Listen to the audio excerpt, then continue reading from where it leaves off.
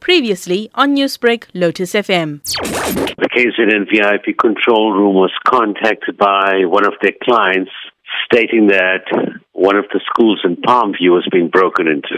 The witness then described that he thinks that they need assistance, and we dispatched our members to the crime scene. Once they arrived, they checked the school premises looking for the security guard. The security guard was not a KZN VIP guard. He was a guard from another security company. After the school was checked, it was found that the school was broken into and a lot of items stolen.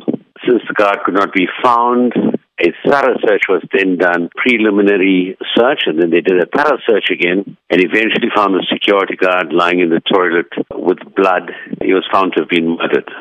Can you tell me the condition that the man had been found in? He was found tied, and we suspect he had stab wounds.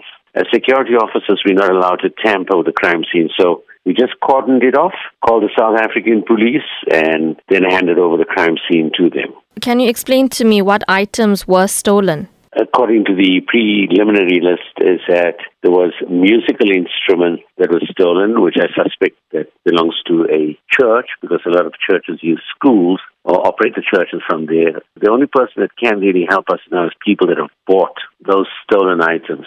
Any information, please contact the police, and we have to bring these murderers and their associates to book. Meanwhile, chairperson for the Phoenix Community Policing Forum, Umesh Singh, says senseless killings like that of the private security guard cannot be tolerated. He says communities need to work hand in hand to eradicate crime in the area. Newsbreak, Lotus FM, powered by SABC News.